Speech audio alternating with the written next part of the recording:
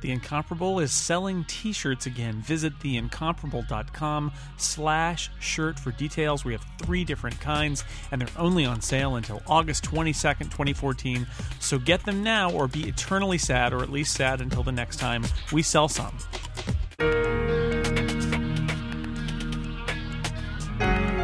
The Incomparable, number 207, August 2014. Welcome back to the Incomparable podcast. I'm your host, Jason Snell, and in this episode, which it's very exciting, we often will record far in advance, and we talk about things that happened far in the past, and that creates a timeless quality, which is great, because you can say, hey, go back and listen to episode 43, and I don't even know which one that is, and it'll be just as timely today as it was back then. And but we're going to do something a little more current, which is we're going to talk about the Guardians of the Galaxy, which just came out like a little more than a week ago as we record this. And we're going to get out there. We're striking while the iron is mildly warm, as opposed to the usual cold that it often is when we talk about works. And joining me to talk about the latest Marvel spectacular film are a lovely collection of people, including, but not limited to, David J. Lohr. Hi, David. Oh, come on, man. Star-Lord. Also joining us, Monty Ashley. Oh, yeah. And then there's Tony Sindelar. I am Tony. And finally, it's good to have her back, Serenity Caldwell. Hello. Hello. I'm going to try not to suck all the joy out of everything. So, also, I'm informed that our episode 43 is about Fringe, which is currently streaming on Netflix. So it's totally relevant, perfectly cromulent. Very if you relevant. want to go listen to episode 43. So, Guardians of the Galaxy. This is a fascinating film because it is a Marvel movie in the Marvel Cinematic Universe, and yet with one character, I think, connecting it to the rest of everything that they've ever done. Obviously, there are comics of Guardians of the Galaxy that are connected in many different ways, but this is a step outside of the comfort zone. I think it would be safe to say for Marvel. It's a really different movie in terms of topic, in terms of location, in terms of tone.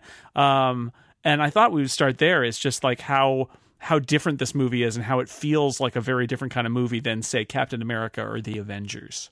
Yeah, well, it doesn't have the... all of Marvel's movies up to this point have had sort of the grounded, fantastic realism to them, where it's the, like, yes, the comic book universe is a universe very similar to our own, where it's possible for people to rise up and become greater than they are. Whereas this film very much bucks that almost immediately. Hey, look at our overly normal, the first 10 minutes of the movie without, how much are we spoiler horning everything? This is always a spoiler horn philosophy. 101 is where we are now. I'd say let's maybe keep it light on the spoilers for another few minutes, maybe. That sounds good to Okay. me. All right.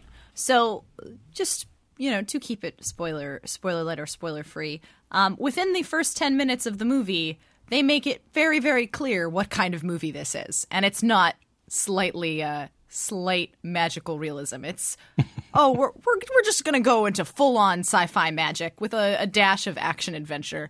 Basically, Raiders of the Lost Ark in space. Yeah, it's really irreverent in a way that, I mean, I guess the original Iron Man felt quite irreverent, but this is even more so than that. A loose adventure story. It's a sci-fi story and not an Earth-based like action thriller superhero movie.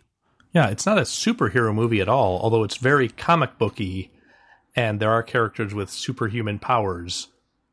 All of the superhuman powers are attached to Aliens. Characters who aren't human. Yeah. Right. They're supra-human, right? They're...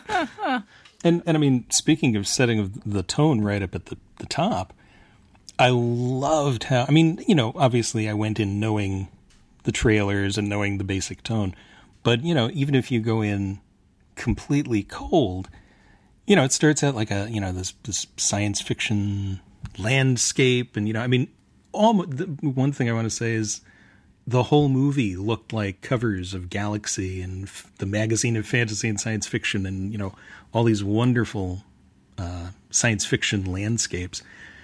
And you see this figure moving through this landscape, and then music kicks in, and he just starts dancing. And that's just this wonderful moment that says, all right, we're not just in outer space, we're going to be silly. And I love that.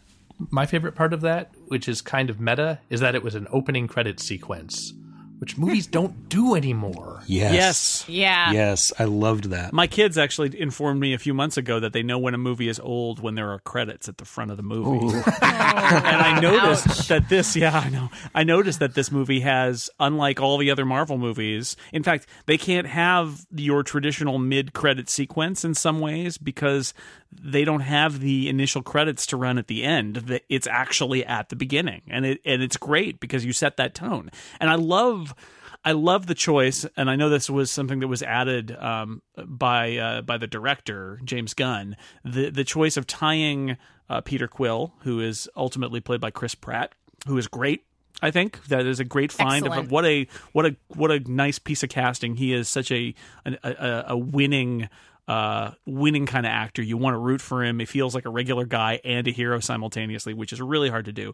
But to tie him to Earth, and the only scene that happens on Earth in the entire movie is the first scene of the movie, where Peter is a kid, his mom is dying, she gives him she wants to talk to him. She dies. He's got this cassette tape that he's listening to, and he's got a gift that his grandfather puts in his backpack, and he's abducted by aliens, and that's the beginning of the movie. And then we get that mixtape throughout the movie, and it's the one thing that attaches us to the Earth. And what a great, not only does it set the tone because it's all like classic rock, but it also is the one thing that kind of keeps us grounded in the entire movie, because this movie, I think, really risked being completely untethered from reality, right? It's like, I think the weakest thing in the first 30 minutes is the download of information. It felt very much like some other sci-fi movies where you have so much terminology and so many like weird front-loading. Weird names and stuff where it's like, well, it's Thanos and he's related to Ronan, and there's this... And then there's Xandar. Oh my God, right? And there's some very expositional dialogue, it's right? Right? Yes. But I was bad, but I'm good now, trust me. Right. And a lot of times when that happens, it can lose an audience where they're like, I don't know what the hell is going on. And, I felt that way about there are a lot of movies that I've ended up not liking that have been like that, but I feel like the grounding of it with Earth and with the music and with the tone, it's like the movie's trying to send you a signal. It's like, all right, first off, if you don't get it, it's fine. It'll be fine because we're going to have fun. And second off, you can just, if you do know about this stuff, you know about it, and that's good for you. But if you don't know about it, it's okay. Well, we got you covered because it's going to be a fun ride anyway, and there's music and stuff you recognize. And I just felt like that was a high wire act because there is so much. I'd argue there's too much, and they probably could have simplified it, but there's so much there. But they managed to make you not hate the movie in the first 30 minutes when they're throwing out where the Kiln, and there's Drax, and there's Nova Prime on Xandar, and there's the Kree, and there's Ronan, and there's Yondu, and there's the peace treaty between the Kree Ravagers. and the Xandarians and the Ravagers who kidnapped it. Oh, my God. And then all of a sudden... It's the weakest 30 minutes of the movie. Yeah. But you know what? The timing of the script and the timing of the movie and the editing, that is what I think holds it together, is because you do have all of this ridiculous exposition, but you have James Gunn has an innate ability to know exactly when a joke needs to happen. Oh, we've been talking too long. Time to throw in something funny so that people don't just start to get their eyes glazed over. And he does it repeatedly throughout the movie. And actually, some of my criticism of James Gunn in the past as a director has been that at times he doesn't know when to rein back. Like Super is a great example of a movie that I really wanted to like and that has some really great stuff, but also some stuff that goes way too far, and you're like, oh, James Gunn, come back. But the combination here, whatever, whoever James Gunn was working with in regards to Marvel, to balance this script out just it's almost note perfect. Like there are a couple instances where it doesn't quite work, but even like with all of the exposition and the I just wanted to say really quickly about that opening sequence.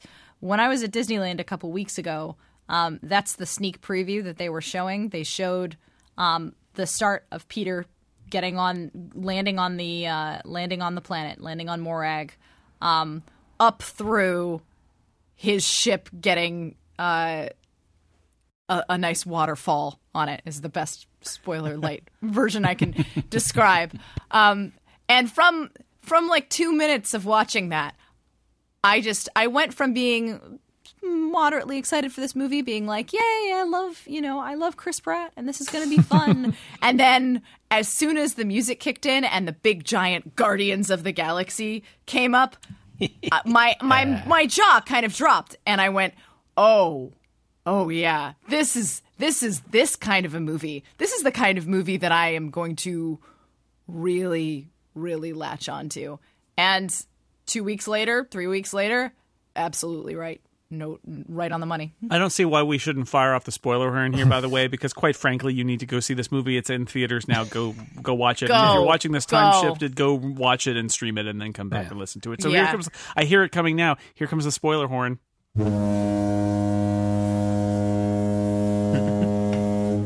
Fog.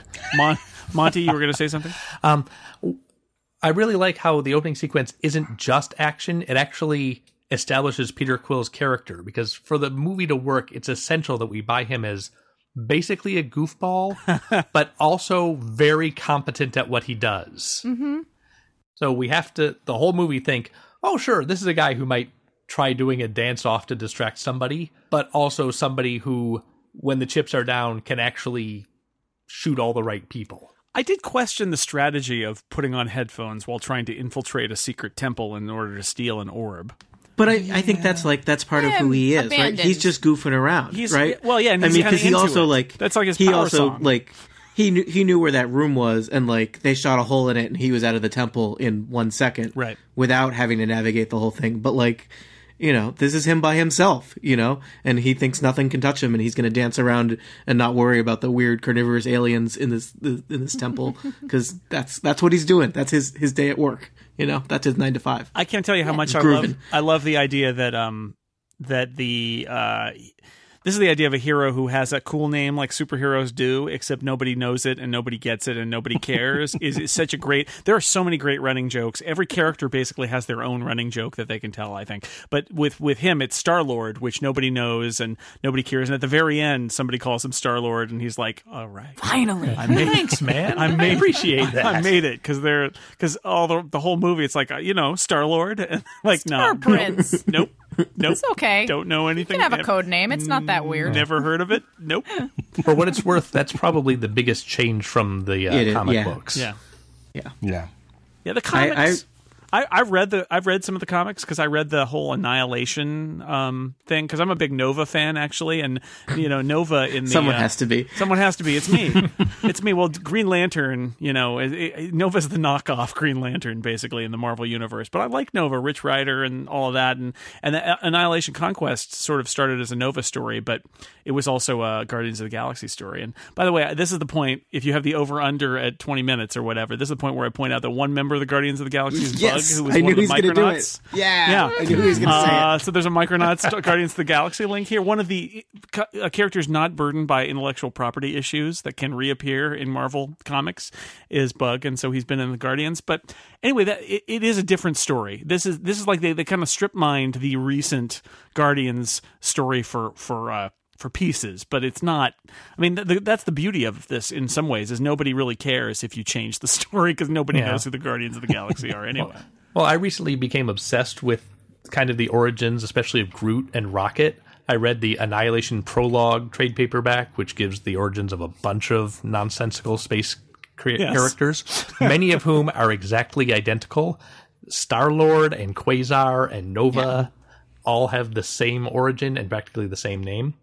But I was really happy that Groot, whose origin was in 1960 as a monster from Planet X, in the movie, when they're doing the kind of lineup thing, and you see their powers listed as superimposed on the screen, it says Groot's origin is X. Ah. So even in the movie universe, he's from Planet X. And I'm Nice. There are a lot of little subtle nods in that Yeah. little sequence, which I appreciated. Also noted that it does indeed say that Rocket has broken out of prison 22 times, which I thought was hilarious. well, he's pretty little. That's true. Well, and he's got a plan. He's always got a big plan. friend. Yeah, little guy with a big friend can go a long way. So Yep. So when I saw this movie trailer, I thought, Ren mentioned Raiders of the Lost Ark. I thought of Star Wars, obviously, and one of the things that I think is lacking in a lot of sci-fi movies these days, I feel like we've gotten so dark and gritty and all of that we've actually lost a lot of the fun. This may be true of superhero movies too, but it's certainly true of sci-fi movies. And that's from the trailer. I thought, okay, this has the potential to be that kind of movie, the Star Wars kind of movie, where it is a rollicking good time, and more or less it delivered. I wouldn't say that I wouldn't consider this a great movie, but I think it's a good movie, and I think one of the reasons that it gets me on its side is because of the fun it has, the fact that in these really weird and weird sci-fi settings, like the severed head of a giant alien that is now used as a space station. They're mining it. And they're mining the brains and stuff of it. That's very Farscape. That is like a really bizarre thing. I love that. But in there you have these characters, and you have and they're in opposition with the Nova Corps, who are totally straight-laced, serious, and that's where you've got your Peter Serafinowicz and John C. Reilly. and John C. Reilly, right?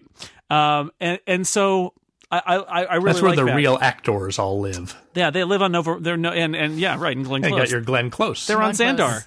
They're and as a Nova fan, I find it really hilarious because what they've decided here to do is do something that's actually a really funny thing that Marvel Comics do too, which is kind of roll their eyes at the Nova Corps, and it's like, yeah, Xandar, they're the perfect planet, everybody loves them, they've got the Nova Corps, they're the interstellar police people, and everybody rolls their eyes at them because they're just too perfect. And that's who our characters are. Is they're not the perfect people. They are this ragtag bunch of people who meet essentially and bond in jail. What kind of movie is that? Well, they bond in jail for like 20 minutes. Sure. They don't spend a lot of time as prisoners. Well, they would all die if they stuck around there. But it's Murder a lot of people. Yeah. And so everybody's got their thing. We got Rocket Raccoon, who is voiced by Bradley Cooper, who I found unrecognizable. I would never have guessed Bradley Cooper in a million years. Who is a raccoon. And so one of my favorite things in the entire movie is when Chris Pratt says, basically like, dude, you're like a raccoon. And he says, what's a raccoon? Because he's not from Earth. He's never been there. He doesn't know what a raccoon is. That's great. And Groot, who says, I am Groot. And all he ever says is, I am Groot. What a great, and yet, great character. Like the Iron Giant, voiced by Vin Diesel. Great character. Mm-hmm. It's the expressive eyes and the vocal patterns just do it the eyes, Oh. those And the big black smile. eyes, and the Yeah. smile. And the smile. Oh, so that's later in the movie, but there is one moment with Groot that I think everybody probably knows what I'm talking about if you've seen it, where something very big and violent happens, and normally you'd be like, oh god, that's kind of horrible, and then Groot turns around and gives you the biggest, happiest smile. You're just like... There's also, he's so powerful because, I mean, Groot is like the secret weapon because he can grow things, and he's got his, like, he can make little flowers for people and give them to them, which is adorable. He is this amazing character. But when they're breaking out of the jail, there's definitely that moment where all of this jeopardy happens, and then Groot shows up, and the comment is something like, "Oh, sure, now you show up," right? Because they like keep him out of the movie for a little while because he's going to be too helpful, and they need to put everybody at a little bit of a risk before Groot comes back, because Groot's pretty awesome. I think what made this movie so surprising for me is that so many of the core group of ragtag heroes have a really high degree of difficulty. Like, Groot could have gone seriously wrong. Oh yeah, Horribly so. Rocket could have been boring. I think Rocket could have been a complete disaster. Rocket could have gone wrong two ways, but he has great facial expressions somehow. CGI is that good. And also just, we're all sick of the randomly homicidal character Except this time where he's super fun. Even Drax, casting Drax. a wrestler is highly risky, but he works for me. That guy's hilarious. Yeah. His deadpan. Let's take a break so I can tell you about something cool. And this is cool and it's new. It's from Drobo, and it's a new 3rd generation model of Drobo. If you don't know what Drobo is, Drobo stands for, I think, Data Robotics. The original storage robot was the concept way back when Drobo was started. The idea is these are smart devices. You put hard drives in them, and it figures out how to use them. It gives you redundancy. It protects your data. It lets you store huge amounts of data in one box, and you can swap the drives in and out if you have a failure or if you want more disk space. It's very cool, but let me tell you about this new Gen 3 Drobo. It's a 4-drive unit, so you can fit up to 4 full-sized hard drives in it, and those hard drives can contain a lot of data. So a Drobo box with 4 drives in it can contain a huge amount of data. It's faster than the old models. It has a USB 3 interface. It has a new, faster dual-core processor powering it. And as a result, it is a much faster device. It's between 3 and 5 times faster than its 4-bay predecessors. But here's the amazing thing. It's more economical. It has a great value. The original 4-bay Drobo cost $499. The new 3rd generation Drobo starts at $349. A lot of people told Drobo, we love the idea of the Drobo 5D. I have a Drobo 5D here in my house, and I'm using it, and it's great.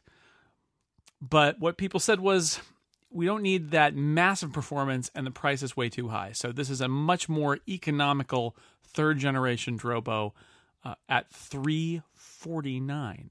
And I've told you about a lot of the other things it has, including the data protection. It's optimized for Time Machine. If a hard drive crashes, you don't lose data because it's on other drives too, because Drobo is smart. It's not a dumb hard drive. It's a smart storage system with a whole bunch of drives providing the storage. And there's a great deal for Incomparable listeners. $50 off the purchase of any Drobo model, any single Drobo model in the whole store, by using this code, SNELL. That's my name. Use code SNELL when you buy at drobostore.com. DROBO store.com. If you're like me and you've got a lot of data you want to store and you get frustrated by hooking up a whole bunch of separate standalone hard drives in a chain to your computer, and I've been there until I got my Drobo, and now I'm much happier not having it there. So if you are thinking about it, if you need storage for your computer and you want it all in one place and you want it to be safe so that if a drive crashes, you'll be okay, Drobo is the answer. Check them out. Thank you so much to Drobo for sponsoring The Incomparable. Use code SNELL at drobostore.com. I have to say Drax was the big surprise for me about how much I love Drax, because it is Dave Bautista. He's a wrestler. He's big and bulky and looks like a wrestler, and you get the sense that Drax is just a big wrestler. He's a big tough guy. But to have him take everything literally is such a great comedy moment, and it sounds, when I put it that way, it sounds like it could be schlocky, but it's not. Like the way it's played, it is.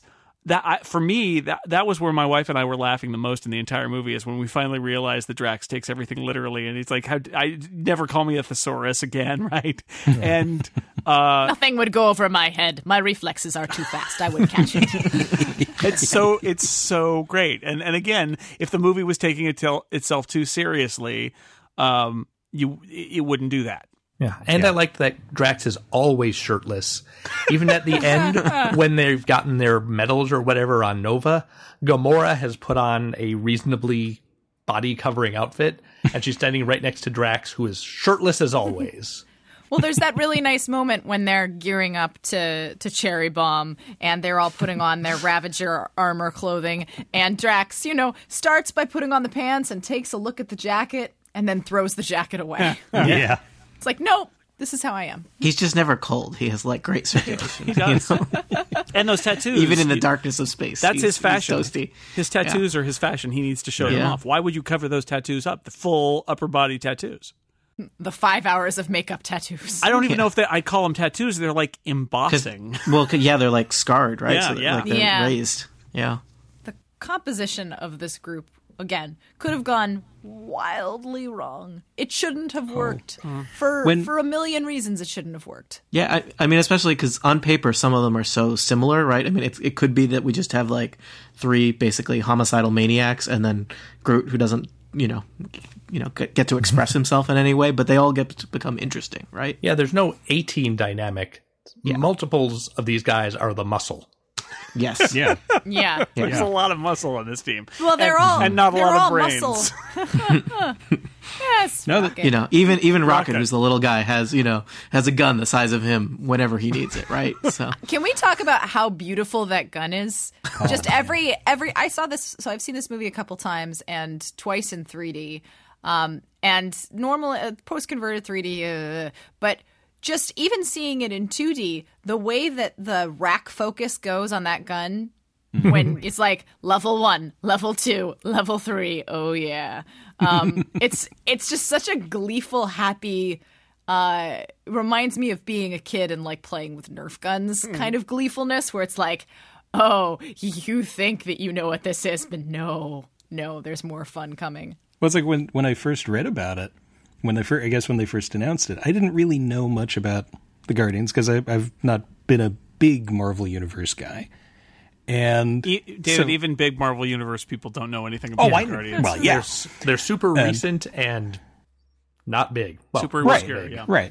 So I read about it and went, okay, that's going to be the one that they finally snap. It can't be good because that's nuts. That's insane.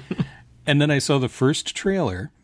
And I can't remember the last time I saw a trailer where I immediately wanted the rest of the movie right that second. And from that point on, my only disappointment in the movie was after seeing it in the trailer, I was waiting for Spirit in the Sky. Aw. Man, Yeah. that would have been beautiful. Deleted scenes, man. Yeah, I hope. Can I ask about Gamora? I mean, one of the challenges in the comics, Gamora is actually a really great character because she's sort of like this super awesome but also kind of evil character who sort of comes around eventually. And I feel like one of the problems with her character here is that she has to come around really Very fast quickly. and like before the movie starts, essentially basically. off screen, right? Yeah. It turns out that we're set up that she's on the side of the bad guys, on the side of Ronan and Thanos, and then she sort of says, no, I'm actually opposed to them. Yeah, I mean, she actually says that. It's too bad because I think what makes that character really interesting is that they set her up in the comics, at least in the Annihilation comics, they set her up as this incredibly frightening character who is going to destroy you, and then she basically comes around kind of gradually, and you realize, oh wait, she's on her side now. Wow, this is really great. And the shorthand in the movie, it's kind of too bad because she doesn't have much of an arc. She's sort of like presented with Karen Gillan as Nebula as the green and the green one and the blue one. Yeah. And then Double assassins. one of them turns out to not be bad, I guess. But maybe watch that that's kind of my one big quibble with the movie, and I liked it a lot. I think it's a lot of fun. But the kind of, it's like it almost needed to come packaged with like a ridiculous org chart of like the evil organization. Really? 'Cause it's like there's Thanos, Thanos is and at the he's top. got 2 daughters. They're not actually his daughters. They're like his adopted daughters, and they don't like each other, and they're working for some other guy. And maybe Ronan. they'll turn on Thanos, and maybe they'll turn on each other. But it's not really clear what their motives are.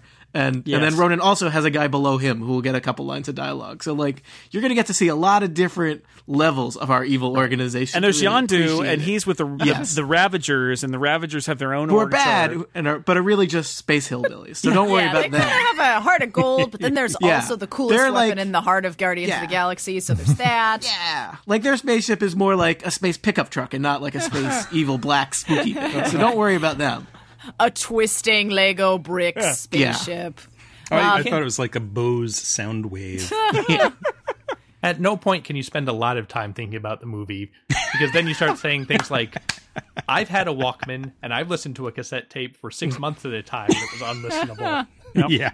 That's not going to work. You didn't eat the tape. What happened to the AA batteries? I assume, and this is one of those things that if it was a TV show you would see. I assume that over the years, Peter Quill had gotten like a space battery to keep it charged. Also, they don't explain like he. You know what? obviously there's Like, some I'm trade with not Earth, 'cause worried. He's I'm got not the worried. He's got also got the dashboard cassette player. Yeah. That's separate. I'm not worried. He's He's good. running the It's just- Walkman he's- on an Infinity Stone. So I think It's space. It's really important to him. He's taking care of it. I think they've got him. Yeah, Yeah. he's got like the space tape conditioner that has worked. It's not really something that you need to question. turns- it's It's more not of even. the It's funny not even a thing. cassette tape. He's re-encoded those to a little chip that's just inside that tape. Inside the He plastic. He In likes the Guardians tape. of the Galaxy tape is, universe. has- I feel like You we've know. retconned this now. I am feel happy very to good. say this is headcanon. We're good. I'm happy to say that my kids did not do this, but I heard several people in the theater when the tape is there just go, and the Walkman, what is that? Yeah. Oh. Doing? And then it starts Ouch. playing music. Whereas mine are like, hey, Walkman. Yeah. Well, we're have going I to skip done? that. You We're know. going to skip past that. Because you're rating them Amish? I think we're looping around where people have they have their phone cases that look like a Walkman, so we're okay. Yeah.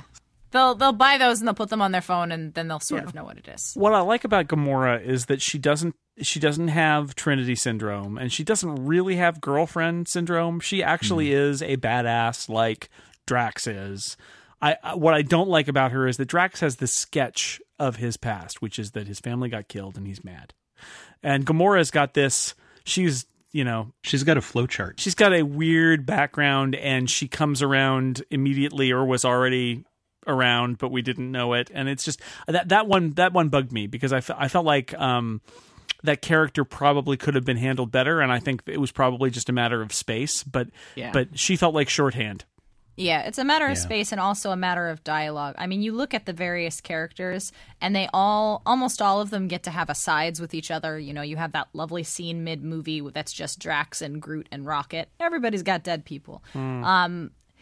Gamora, every scene that she has, including her one or two asides with Quill, are almost all very exposition heavy. Yeah. And it's almost all, so what happened to you? And not, whereas all of the other interchanges that happen with the other, like 2 and 3 groups, are more of a back and forth patter. And I mean, it's hard in some way because Quill's brand of humor is largely physical comedy / accidental pop culture references, and I want to talk about that in a little bit. But and then Gamora is just not really she's not a funny person, or at least like there's some humor to her character, but by and large, like she grew up in really terrifying situations. So you don't really. I think that it might have just been a loss of how to have that conversation. Whereas all the other conversations we can put in, like, inject in a little doses of humor. And with Quill and Gamora's interactions, it's either dead serious or, well, we have a little bit of romantic tension and maybe we can play with that. But then otherwise it's all expository, which is a challenge. It's kind of sad. I feel like they handled like Rocket's dialogue better than Gamora's in terms of like his a little bit like about his kind of like sadness that he is the only one of his kind, and like it's just kind of him against the universe, and that kind of works out better than her dialogue, unfortunately. And I think it is really just the dialogue. It's not the actress or anything like that. No, I think Zoe Saldana is excellent. And you do the thing I wanted to commend her on is that later in the movie, you get. She uses this, otherwise kind of stale dialogue, and really puts in some.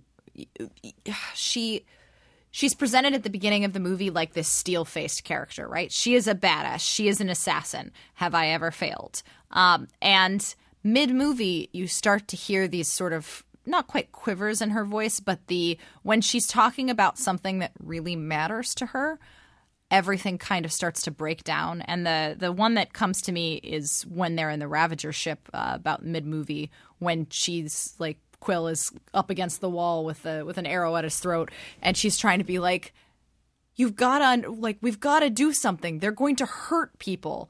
And she puts all of her emotions into it. And for Gamora, that's maybe not a lot of emotion, but it's just enough that you start to get the sense that this is really important to her, and in a way that something else isn't. I just wish she had an arc.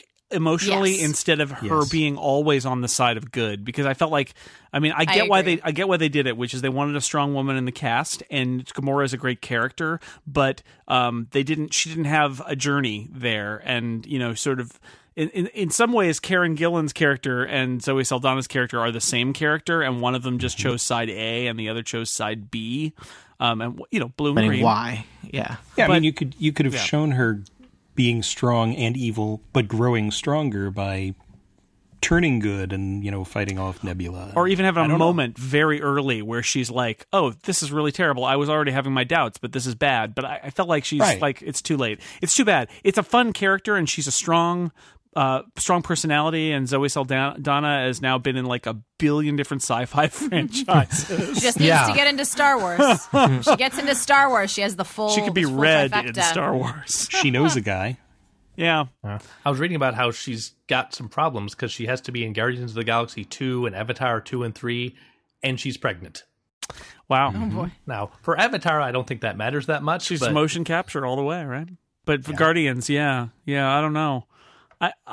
We have more about the characters before we move on to other things. We have more about you want to single out about. I feel like we've been talking about these characters. I want to praise Groot again because I feel like I Am Groot is going to be said on school playgrounds all this fall, and I what a great choice to bring that character in, and what a great realization. He looks great. He is a tree who moves and is way better than Treebeard. Sorry.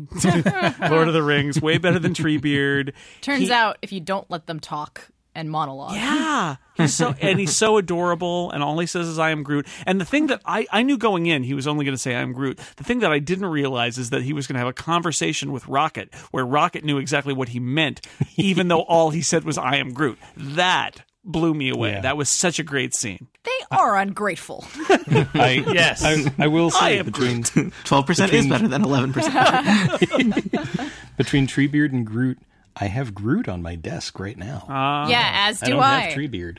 And I would- actually, even between Groot and Rocket, I have Groot on my desk. Where it's I really like Rocket as a character, and he's definitely one of my favorites in the film. But as for the thing that you kind of want to take home and like smile at, that's Groot all the way. I mean, well, Groot is kind of pure in the way the other characters are not, right? Exactly. I mean, and he is. The other guys are all misfits and should be in jail, and it's kind of like Groot's just there because he happened to be standing next to Rocket holding the bag for him, right? Groot is a misfit in that he doesn't fit in with these other people, but not because of anything inherent to him. It's just because he's not like a that. bad guy. He's not a bounty Yeah. hunter. He just hangs out with a bounty hunter, right? I've actually got Rocket on my desk, but that's because I opened a random Hero Clicks bag from a friend of mine. No, that is your I have destiny. John C. Reilly on my desk. So Rocket, something I wanted to mention about Rocket that I think is really clever and is a smart thing to do in this movie is that the types, you get hero types and you get supporting character types, and Rocket is. We could actually go back to the A-Team. Rocket is kind of like the muscle.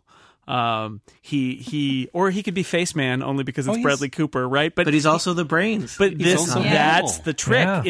is that by making Peter Quill a goof, by making Chris Pratt be like he's smart, but he's not that smart. He's survived, but he he's doesn't really have inspirational speech smart. Yeah, but he Yeah. doesn't really have it together, and he doesn't have a plan. And by he's putting that a pretty face. but putting that in Rocket and saying in that wonderful breakout scene, I'm working on it, and he totally has this amazing plan sketched out. I love that because that takes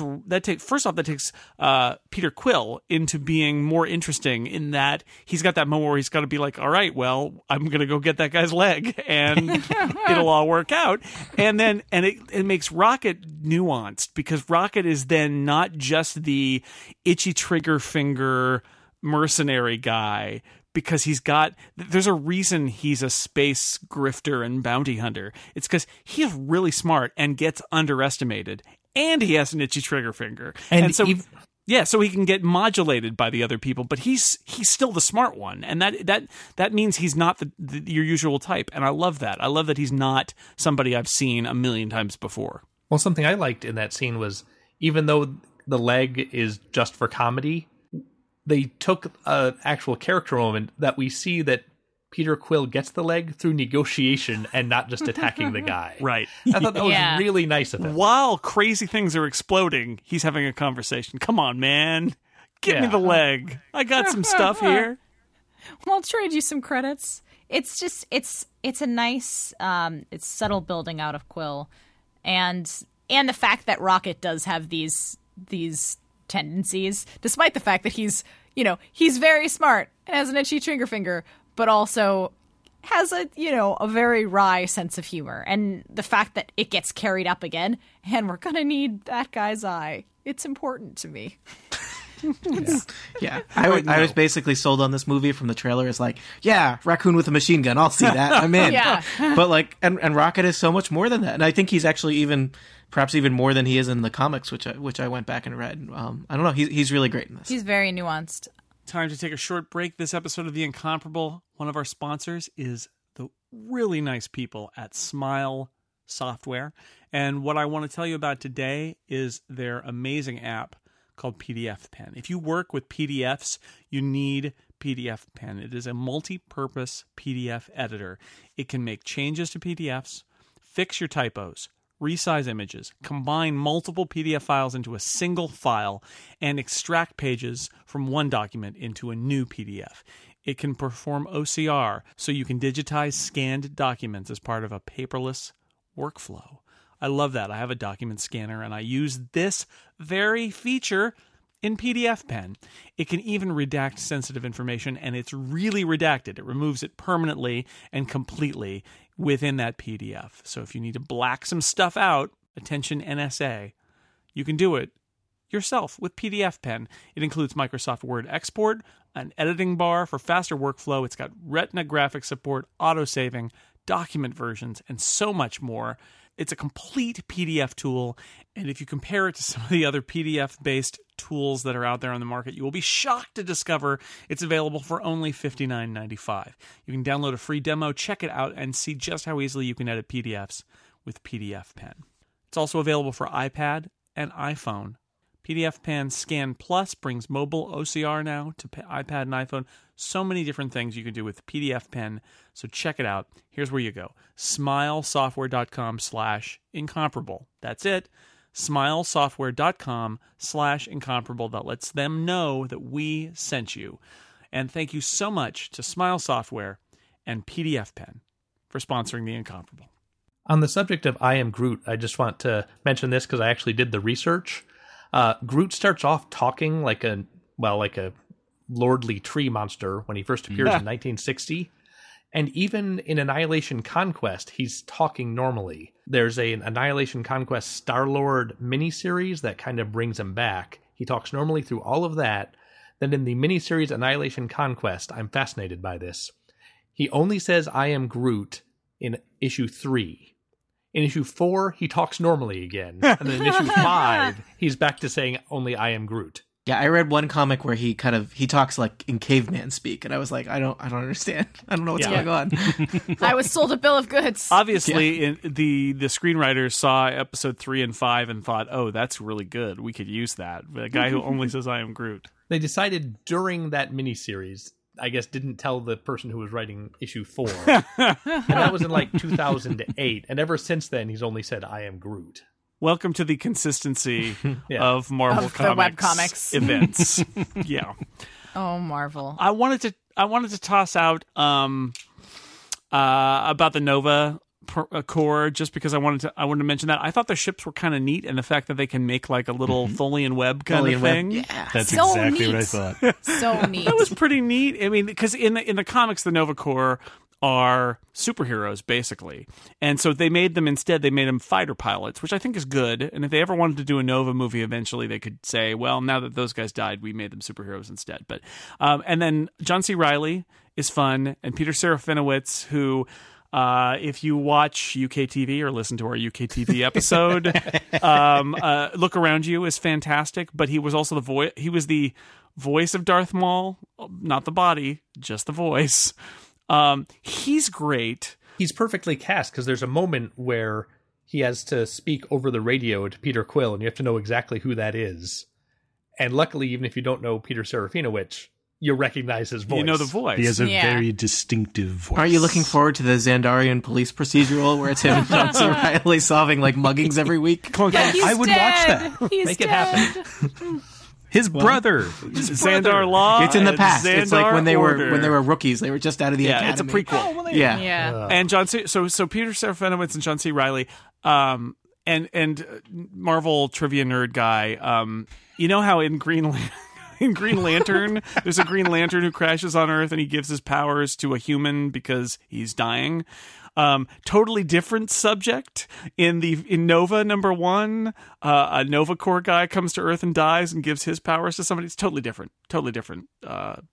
But anyway, that character is John C. Reilly's character. The guy who bestows the Nova powers on Richard Rider in Nova is Roman Day. So they are recycling these like totally random Marvel Comics things, which I really liked. But I thought that was fun, and I thought them in the police lineup was really great. I do have a tone question here, which is this is a Marvel movie where we get a lot of like shits, but they say a-holes. And is that supposed to be cool? Is it cool to say a-hole now instead of asshole? Or I think that's Serafinowicz realizing that's funnier. I don't. It just seemed It's weird. just funnier. I was like, oh wow, they can't say bad words, and then there are multiple shits in this movie. Well, but so- it's Nova Corps can't swear. Yeah. It's in their code. I think they used up their PG-13 on the quota. shits. Yeah. Yeah. On the shits. And I think the it's Nova prick Corps. and It's true. Yeah, You don't the see the prick. Ravagers But- say a-hole. yeah. I mean, there definitely is specific tonal speech for all of these So the people, Nova which Corps I are really the appreciate. they are the uptight. I mean, Yeah. again, they're using that, and Well, Glenn totally, Close too. yeah. They are the super. We are way too perfect, and we're not on the side of the perfect sci-fi society, right? We're not. They're boring. We want to have fun with the Guardians of the Galaxy, which I think is really effective. And they do throw in the word DAST, which is the all-purpose Marvel cosmic space fake Space swear word, because you need one if you're a science It's fiction your series. it's your frack. It's your Yeah. frell. It's your It's your You Felder need carb. something. It's your Felter carb. It's your Shazbot. Too soon. But no, that was a little that was a Robin Williams tribute there. Benicio del Toro makes a Collector. brief visit as the Collector, who I remember from Contest of Champions, which was in many ways the original comic book miniseries where they got all the heroes together. And he's in a very weird scene, which sort of says to me, this is going to be connected to other movies in the future, kind of thing, more than anything else. There's a picture of the Cosmic Cube from the Avengers in that scene. And then he's in the end credits scene with Howard the Duck. I kind of thought we were going to see more of the Collector in this movie. I think they're saving think him we for will. other movies, Okay, right? because there may be Yeah. only so much you can do with the Collector, right? I mean, because he doesn't go places. He has agents that do stuff for him, and then you have to come to his hideout, which is a little blown up right now. So check in you with me also- later when I've remodeled. You get that kind of feeling, of course, from the end credits sequence in the last Thor movie, that he's collecting what we now know are Infinity Stones. Yes, right.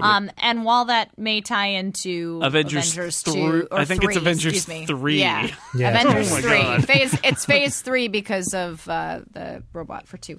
But it may not just be Thanos wants the gauntlet, but there may be. I feel like we'll see more of him. Probably not more of yeah. Howard the Duck. Hopefully, Probably not. Although that's a funny little reference. And then there's Thanos, who is actually Josh Brolin, who is going to be in other Marvel movies and has signed a contract. And whether it's if he appears again in Avengers 2 or whether he's only saved for Avengers 3 or a Thor 3 or something like that. Well, he's- certainly Guardians 2, right? Certainly Yeah. Guardians 2, right? Yeah. And that's Thanos. And I thought that was really interesting. Jim Sterling, who created a lot of these cosmic characters, created Thanos, and he created, I think, created Star-Lord. And, that's a really interesting character because he is like a super... the whole idea of those cosmic villains, it's like Darkseid on DC. It's like they're so powerful. You've only met the villains who are bad on Earth. Now there are these villains who are so powerful they can destroy everything in the universe. And Thanos is like that, right? And so Yeah. he's in one scene and he's the crossover with the Avengers because he's in the post-credits sequence for the Avengers. He's kind of like the guy who made the deal to send the army to Loki to attack New York in the Avengers. And I thought that was a perfectly fine little scene with him. I don't know. But it's all world building. It doesn't really have, and it's part of that confusing exposition part of the movie. It's a homework scene, right? It's like, is. this is so we can do other stuff. Yeah. I thought it was kind of silly and a little, popped in there without, and I didn't even really like the imagery of that scene, and I liked so much of the imagery of the other stuff. I was just like, you have to come meet with me on my spooky asteroid office on my floating asteroid rock. crown. Even though clearly we have a great Skype connection that's going to work in other places. But no, this is my floating rock that you saw in the Avengers. Remember? Yeah. And, Remember this rock? Spooky. But it takes some of the power away. But if you're doing this as a standalone movie, you wouldn't do it, right? You just wouldn't do it. You just make Ronan the big bad, and you wouldn't worry about it. But they got to set up other stories, and so this movie is compromised a little bit. But it was hard because they also kind of sacrificed, we have not talked about Ronan that much so far because I think he kind of falls flat in a lot of why. stuff. Yeah. I mean, it's like all we know is he's angry. Like that is his backstory, right? Yeah. It's like he's angry and that's bad, and now he has anger stuff issues. But He has anger issues about everything. I mean, I guess I almost wish they had the peace treaty. Yeah, peace treaty. He's angry about it. I almost wish they had cut out the Thanos part and given us a little bit more to work with in terms of who is Ronan? Why does he have this stuff? What? Oh yeah, Tony. I think that is the number one problem with this movie is that Ronan the villain is and it's Lee Pace. He's an interesting actor, and Ronan is a blank. He is not interesting in any way. He's, we can debate whether he is more or less interesting than Eric Bana in Star Trek, but it's one of those characters where he's a big bad and he's supposed to be scary, and he's nobody. And it's really a shame when you have all of these other powerful personalities, and Michael Rooker from The Walking Dead as Yondu is interesting, and Jaimin Hansu is interesting. Yondu kind of gets a better scene to show how way better badass he is. My gosh. I'm going to kill 20 guys with my arrow I control by whistling. That's cool. And I haven't seen a movie with an arrow controlled by whistling yet. That's exciting to me. Whereas awesome. new. Whereas Ronan gets I'm going to walk into a room and people are going to put black cloaks on me, and that's how you know I'm bad. And throw dust on my torso. Yeah, I'm going to monologue. That's how you know I'm torso important. dust is a key sign of a villain, though. You're right, Red. Torso dust is a big deal. No, Yeah. he's just nobody. Yeah. Yeah. Going back to the Star Wars comparisons for a second, I feel like they're oh well, we can get the Darth Vader character and the Emperor character, right? And Darth Vader has that scene where the helmet comes on, so maybe that's what we're going to do is we're going to build up that this character is big and scary and assuming. But we never, we don't get the force choking scene. Never happens. We get, right. I mean, we get the I'm going to hit somebody with my big giant hammer who's already in chains. Which is, I understand the comparison and where they're going with it, but it just doesn't quite work. And he doesn't, the part where Ronan starts to be a little bit interesting is his reaction to Peter Quill doing a dance off. Yeah, he doesn't last And long, that's- so don't get attached to that scene. moment. Yeah. It's hard because none of the Guardians really take him that seriously either, right? I mean, obviously Peter takes nothing seriously, but Drax thinks that he can take him on one-on-one. So it's definitely no one really thinks he's that scary, right? I guess Nebula's his temp scarier. workers do, right? Actually, the big difference between Ren, something you said that really struck me. The big difference between this movie and Star Wars is that in Star Wars, Darth Vader is one of the main instruments of this giant oppressive empire. And so when we see him, he is not just a scary guy, but he is commanding a whole bunch of people who are doing terrible things. And the universe of Guardians of the Galaxy, the Empire, such as it is Xandar and the Novas, and everything else is chaos. So we've got bad guy org chart, Tony, right? Bad guy org chart, Which does actually Thanos. get shown up on the screen, by the way. Yes, yes, it's good. Microsoft has a plugin that lets you do that. And then there's the good guy org chart, sort of, or the rogue org chart, I suppose, which has got the Guardians of the Galaxy in it. And you've got your Ravagers org chart with Michael Rooker, but it's all these different factions of rebels, which actually is less complicated than some of the Guardians of the Galaxy comics, where there is then a separate like Skrull org chart. Oh, I'm sure, and there's the Kree Empire and all that. But my point is that Ronan then is not this enforcer from this giant star emperor. He is a bad dude who works for another bad dude who is fighting with all the other groups of bad dudes over stuff. And that's not Darth Vader. He's not Darth Vader. He is just some hired tough guy. And as a result, Ronan's kind of a blank. And I totally think that this is an example where, because they have to split the difference between Ronan and Thanos, that the movie is not as strong as it could be because the villain has to get weakened for continuity. It's more like Oddjob throwing a tantrum while he's taking a break from Goldfinger. He's not. That scene where Ronan throws his hat and it kills the guy. It's amazing. But it's even then weird because, Ronan doesn't get to do a lot because then Ronan has his own guys that he sends out and does stuff, right? Exactly. He has Koroth is the first bad guy that we see, right? Who's his top henchman, who's down on the planet trying to chase Peter Quill and keep him from getting the Infinity Stone. And he kind of gets almost a decent amount of screen time and interacts with the good guys way, way, way before Ronan ever actually interacts with anybody except via spooky Skype connection. So he's middle management. Yeah, and there is a wonderful most frightening thing of space all. Middle management is the worst middle management. So much paperwork. There is a wonderful post at thedissolve.com that's called "Marvel's Big Bad is Becoming a Problem," and I won't even go into the whole thing. I'll just say go read it because it's wonderful. It talks about how basically after all these films so far and all these confrontations and everything they're building up, what has Thanos done? He's gotten the Avengers together, and he's gotten the Guardians together. Galaxy, yeah. And all the Infinity Stones and stuff are safe so far.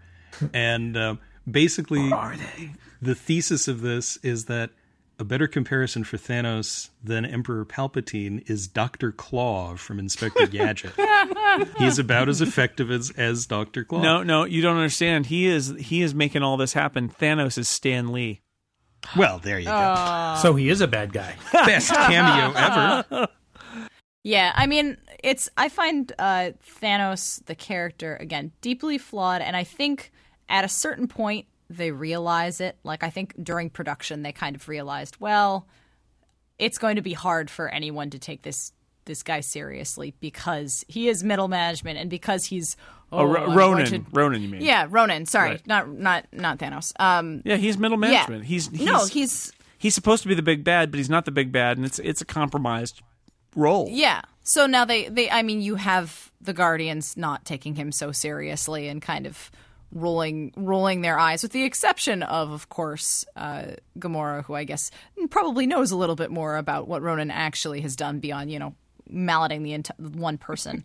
But there was an interview that I read with James Gunn after I saw the movie where he mentioned that originally his plan was to have Thanos as the big bad, and that midway through, Marvel was kind of like, yeah, we're gonna take him and we need him for Avengers 3. Yeah, exactly. And so they're like, oh, crud. Yeah, we rework this a little bit. So I think it was supposed to be a little bit Dr. Claw Scooby-Doo-esque with the Guardians butting heads against Thanos and having the first big confrontation. And instead you got to get this thing with Ronan, which, again, I feel like because the Guardians don't take it so seriously, when I went in and watched it the second time, I didn't really take it all that seriously either. And looking at him as, I feel so big and powerful because I've got a warship and I'm going to do things. And then you basically have that scene where Thanos kind of is just leaning back in his chair and being like, oh boy, you silly person. You go fetch me my stone and have some fun. Nice chair, by the way. Beautiful chair. Beautiful chair. Yeah. Or, sorry, lazy deity. It's got a little vibrator in the back for the lumbar support. Well, if you're sitting on an asteroid all day, your back's going to get a little bit hurt. Yeah. I don't know if there's any gravity worse than the out there. Iron You Throne, might just be floating. Yeah. Okay, I wanted to talk really quickly about Peter Quill because we talked a little bit about him. Yes, please. But the thing for me that really made him such an interesting character is actually the thing that normally really bugs me about movies released lately, which is the pop culture references, in terms of the fact that Quill is painted in such a wonderful way as a 12-year-old with space toys. As like he's supposed to be early 30s in this movie. And in some ways you can tell that, yes, he is competent. He's a very good spaceship pilot and he knows how to get himself out of a jam. But you've got the music, which we've talked about to a certain extent, influencing his abilities and his, steadfast devotion to these things of his childhood, because they're the only things he knows and they're the only things that tie him to Earth. So you've got these occasional weird pop culture references, and you've got him talking to Rocket. Oh, Raccoon. You've got Ranger Rick, all of that stuff. Oh, that was a and good it's one. It's pulled out so intentionally that it works as a way to further define his character rather than just, we're going to say a pop culture reference and it's going to be funny. He's the ultimate kid in Arrested Development. He's a kid who got abducted and then now has his own spaceship and has, some deep-seated belief in doing what's right when it really comes down to it. But is kind of a tool, like a lovable tool, but a tool. And well, if you think about it, 3/5 of them are, grown man-child types. Yeah. Quill and Groot and Drax, and it's Gamora and Rocket who are presumably mature adults. Maybe that's not the word, but because they're alien. But I don't know. But well, Peter has never had to grow up, right? In fact, I think that's right. sort of the suggestion here, is that because he's been with the Ravagers, he is in this extended period of being like a teenager. He's not an adult. He's this movie. They're the Lost Boys. This movie feels like this. Peter Quill's story here is that he's finally got to grow up a little bit. Yeah. I did like that. He's not just saying pop culture references. He's saying the appropriate pop culture references for this character. Right. Nothing after 1988. Yeah. And nobody gets it. After I got out of the movie, I was a little bothered by the fact that they were all accurate. Because I'm not sure how well I do at saying only things that happened to me up until I was 12 if I never got and to go back. abducted by aliens. Well, right. If But you that was think your only about it. link, you would focus on it and sort of turn those over and over and over and over in your head. But wouldn't it be more fun if he got one wrong? Maybe he's got his Trapper Keeper in his backpack with like his top 10 lists. Yeah. Well, we have that seen over and over again. We see the little cards that he has stuck around the spaceship, and we see the trolls and Yes. Good use of a troll doll. Yeah. troll doll. Best use that of was a nice troll of him. doll. All right, I'm going to take another break because I must serve my Lord and Master Squarespace. It turns out, you may not know this, Squarespace owns the entire podcast medium, and they tell us what to do. All opinions of all hosts on all podcasts ever, brought to you by Squarespace. But here's the good news. Squarespace is an all-in-one platform that makes it fast and easy to create your own professional website, portfolio, and online store. We've got a special code for you. Snell sent me. That'll get you a free trial and 10% off when you choose to buy. So visit squarespace.com, and use offer code SNELL sent me. Now, I've been building websites for a long time. The first website I built didn't even have a web server. It used anonymous FTP instead. And things have come a long way with the web, and I've been building the incomparable.com out and learning a lot about how much better the web is now. The bar has really been raised in terms of what you can do with CSS and JavaScript, responsive design, and things like that. And the good news is you don't have to go it alone, because Squarespace makes it simple and easy to create a beautiful design for your custom website. They've got easy drag and drop tools to make it happen. If you need help, they have 24/7 tech support through live chat and email. Their support elves are located in New York City, in Dublin, and in Portland, so they're stretched out across the globe. You can reach Squarespace support anytime you need it, no matter where you are in the world. And plans start at only $8 a month. And if you sign up for a whole year, they'll throw in a free domain name registration for that. So it's really a great deal, legitimately a great deal. And each template they've got includes responsive design. So they'll look great on mobile, they'll look great on the desktop, and Every single site comes with an online store. So if you want to sell, it's not a giant upsell to, oh, well, you're making money on the internet. That's a different story. Now we're going to charge you a fortune. It's just not true with Squarespace. Every site comes with e-commerce features in an online store. E-commerce, by the way, is a word that we used back in the day when nobody bought anything on the internet. But now we just say it's an online store. You spend money. It's easy. Every Squarespace site comes with it. It's just not a big deal. It's just right there for you when you want to sell stuff. So get started, free trial, no credit card required, and start building your website today. I'm sure you've got a website in you waiting to get out. Squarespace is the way to get it out as easy as possible and for a low price. And we're going to make it even easier. Sign up for Squarespace, use offer code SNELL and get 10% off and show your support for the incomparable. Thank you so much to Squarespace for sponsoring me and telling me what all of my opinions are. I love you. Keep sending those radio waves over to my tinfoil hat. And thanks to Squarespace for sponsoring the show. One thing I really liked about this movie is how colorful it is, especially comparing it to DC's movies, especially. But the scene... Dark, monochromatic, sad, Gloom, sad. bleak. I really liked the scene where Quill and Gamora are out on that balcony outside the bar. And the background is just this crazy swirling mass of color that looks like Jim Starlin painted it. Yeah. And that one scene, it felt like Marvel Space Comics to me, and also had more color than will be in all of Superman v Batman. The entirety of Nowhere. That I went to go see it, the movie again on our local 80-foot IMAX screen, specifically to see that scene again. And I imagine that I probably want to go another time to the theater. It's not necessarily that the movie is so amazingly over the top good that I'm like, again. It's pretty good, but the visuals are really, they demand being seen on a big screen. In a way that a lot of movies recently don't so much. Like, okay, you can see a lot of buildings blow up. That's fun.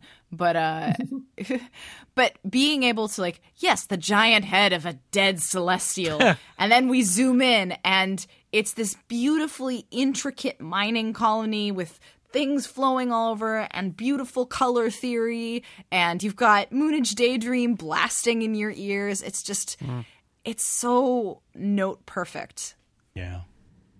Yeah, I mean, I want to see it again and again just because it's beautiful to look at. It's like I was saying about the landscapes. It looks like all the great, 30s and 40s golden age of sci-fi pulp magazine covers. It is, Chesley Bonestell paintings. And well, the whole goal here is to have, this is about a fun movie and a space movie. And Marvel, I kind of feel like at times Marvel's playing with the house's money here. They're like, we have done so much that's been successful that we can afford to take a chance on something, and let's make it a sci-fi movie, and let's make it fun and irreverent and make it look not like every other sci-fi movie. And, you can, it does feel like a gamble.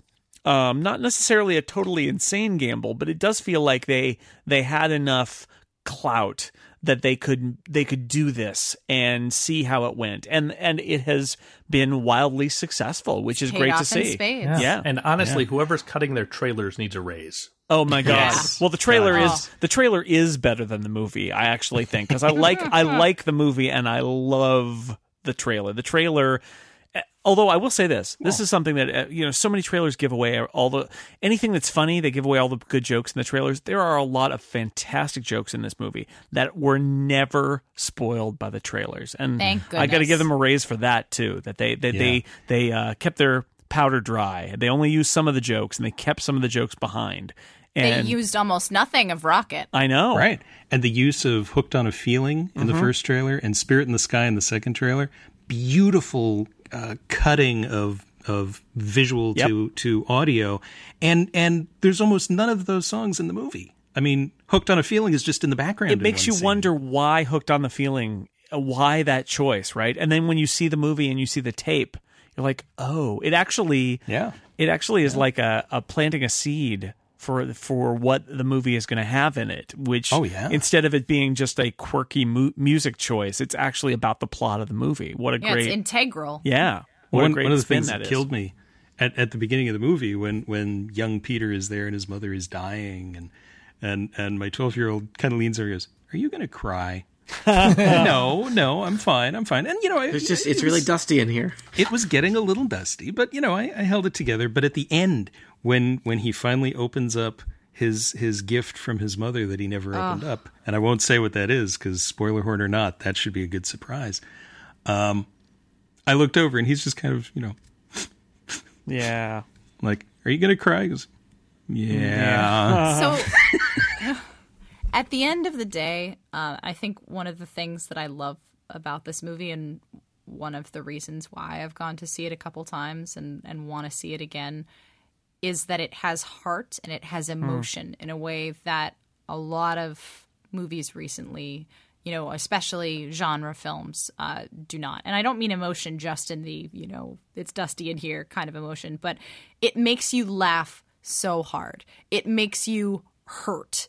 The moment where Groot sacrifices himself, it makes you hurt. It really like you may not be bawling, but you feel something. Even the climactic moment of the movie, which should be so ridiculously campy that you would laugh, is actually moving and touching. And then there's sort of a flash, which again I won't spoil as to how it goes, but during that climax where Peter Quill is looking at somebody and then suddenly he's looking at somebody else, and that hits you. It hits you. It's corny as hell, but it works. Yeah, they've earned it. And it's, to me, the fact that this movie can pull that off despite its flaws, despite its quirks, means that it's something that's going to stick with me, and it's something that I want to see again, and I want to quote, and I want to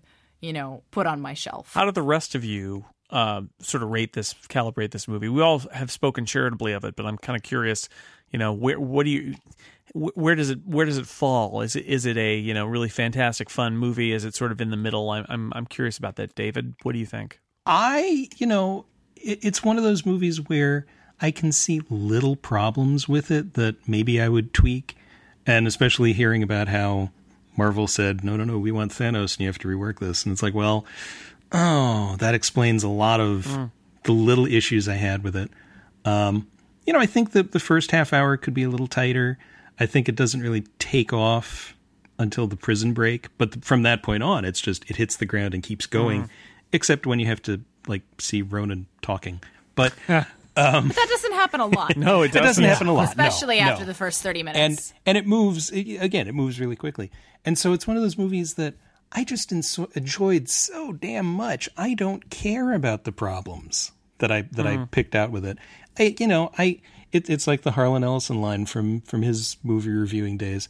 It kept me rapt and happy as it danced before my eyes. And it did. It's just, and it's the thing you said and Ren said. It's just fun. And so many movies have forgotten to be fun, and especially comic book movies. They've forgotten to be fun, and they've forgotten that heroes can be heroes because they're just good people. Superman is just good. He's not conflicted. Shut up. Anyway, sorry. I wasn't on that podcast.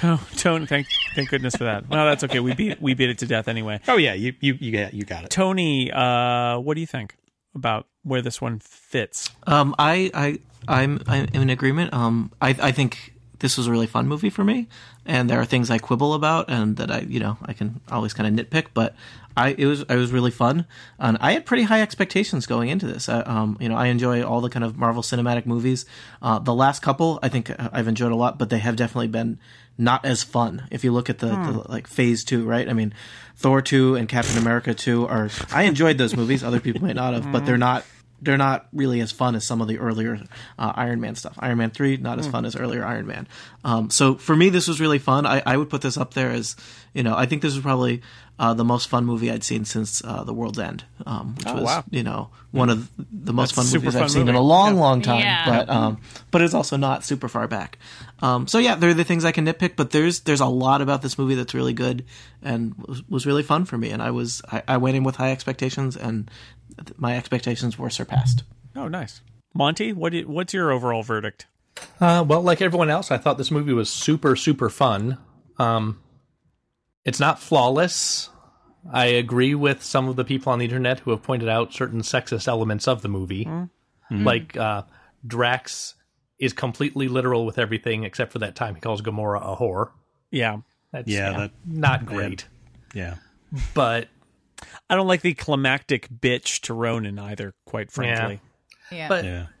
But I enjoyed watching this movie so much that I view those as flaws in a really fun movie. Whereas if I didn't enjoy the movie, I might view them differently. Well, I mean, as we said with everything, and this is like goes back to when Andy was on and talking about the Avengers. It's like, look, if the spell is broken or if it's never cast for you, then it's just not going to work. And that happens with movies sometimes. I'm with you guys. I think we're all on we didn't like do a loyalty test before we started this episode. I'm with you. I think Ren is the most enthusiastic about it. I liked it. I didn't love it, but I liked it, and I want to see it again because it was fun, and because I feel like the more I watch it, the more I'm going to appreciate a lot of the details that I focused in on that I really love, like Groot, for example. But a lot of it is really fun, and that goes a long way to me. Is seeing a movie. I mean, I've said this before on this podcast. Like when my wife and I came out of Serenity, the Firefly follow-up movie, we looked at each other and we were like, that was just fun. I haven't come out of a sci-fi or fantasy movie and just felt like exhilarated with how fun the ride was in a long time. Which isn't to say that there aren't other amazing movies in the genre, and that it isn't great that sometimes genre movies take themselves seriously and say serious things, but there is something to be said for a movie that's fun, and Guardians of the Galaxy is fun. I don't think it was as good as Captain America 2. Actually, I like that movie better. Although I sort of see what Tony's saying, it was not necessarily That's kind of a weird comparison. as fun. Well, yeah, they're very different movies. They're very right? totally very different. totally different. But Tighter I've seen some people say, "Oh, Marvel, this is the greatest thing ever." It's like, nah, I wouldn't. It's not the best movie I saw this summer. It's not the best Marvel movie I saw this summer. But it's fun in a way. It is the most fun movie I've seen. Also, I thought Thor 2 was terrible. But anyway, that's another podcast. If there are more fun movies I should be watching, please let me know.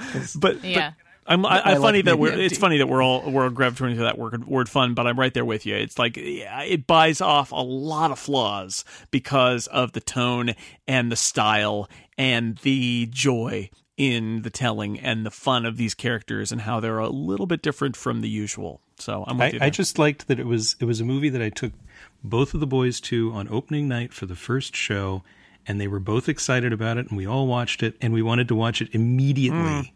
As soon as it was done. I don't think we've seen anything that's done that. Oh, that's something else I really appreciated about it. Now we no longer have midnight Thursday night showings. We have 7 p.m. Thursday night showings, so I can see the first showing and get to bed.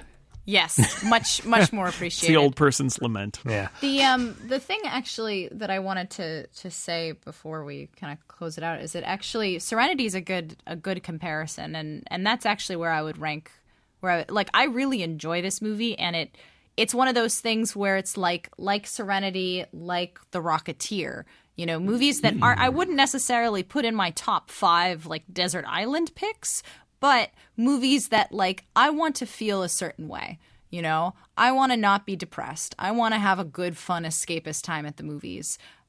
Guardians is definitely on that list, and probably very high up that list, where it's like this captures a certain kind of fun, a certain emotion that you want to pop in on like a rainy day and just be like, oh, you know what? I'm going to go visit my friends Chris Pratt and Zoe Saldana and Bradley Cooper and watch them take over the computer models of Groot and Rocket. Yes. It's fizzy. Yes. Can I recommend another James Gunn movie people may not have heard of? Sure. It's The Specials from 2000 or 2000 I'm saying here. Mm-hmm. It's about a group of misfit superheroes, and it stars Rob Lowe and Thomas Hayden Church and Judy Greer and Paget Brewster. And he made it for $1 million, and it's super cheap, and I think it's a lot of fun. Huh. All right. It's way more fun than The Supers. Okay, The Specials. Not the Supers, not the Ropers. The Specials. Got it. All right, well, I think we've reached the end, but this was fun to talk about a movie that we've seen recently instead of a movie from the distant past, which is usually what we do on this podcast. And I'm glad I finally got to see it because I don't see that many movies in the theaters these days, and I got to see this one within a week of its release, which is really exciting.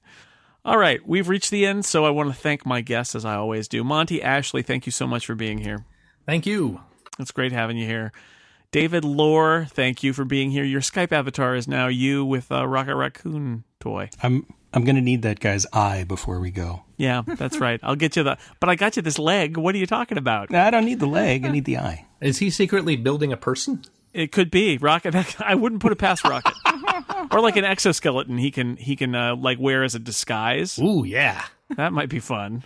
It's important to me. Yeah. Tony Sindelar, thank you so much for being here. 12% of a podcast is better than 11% of a podcast. And Guardians of the Galaxy Caldwell, thank you for being here. Because it's supplanted Serenity in your heart, you see. So Aww. it's yeah. Very nice. I appreciate it. Thank you for being here. That was a lot of fun. I'm glad we got to talk about it with you. Me too. All right, and thank you everybody out there for listening to this super current, unless you're listening from 2019, episode of The Incomparable, talking about Guardians of the Galaxy. We appreciate it, and we're glad you stuck with us. We'll see you next week, and thanks for listening. Goodbye.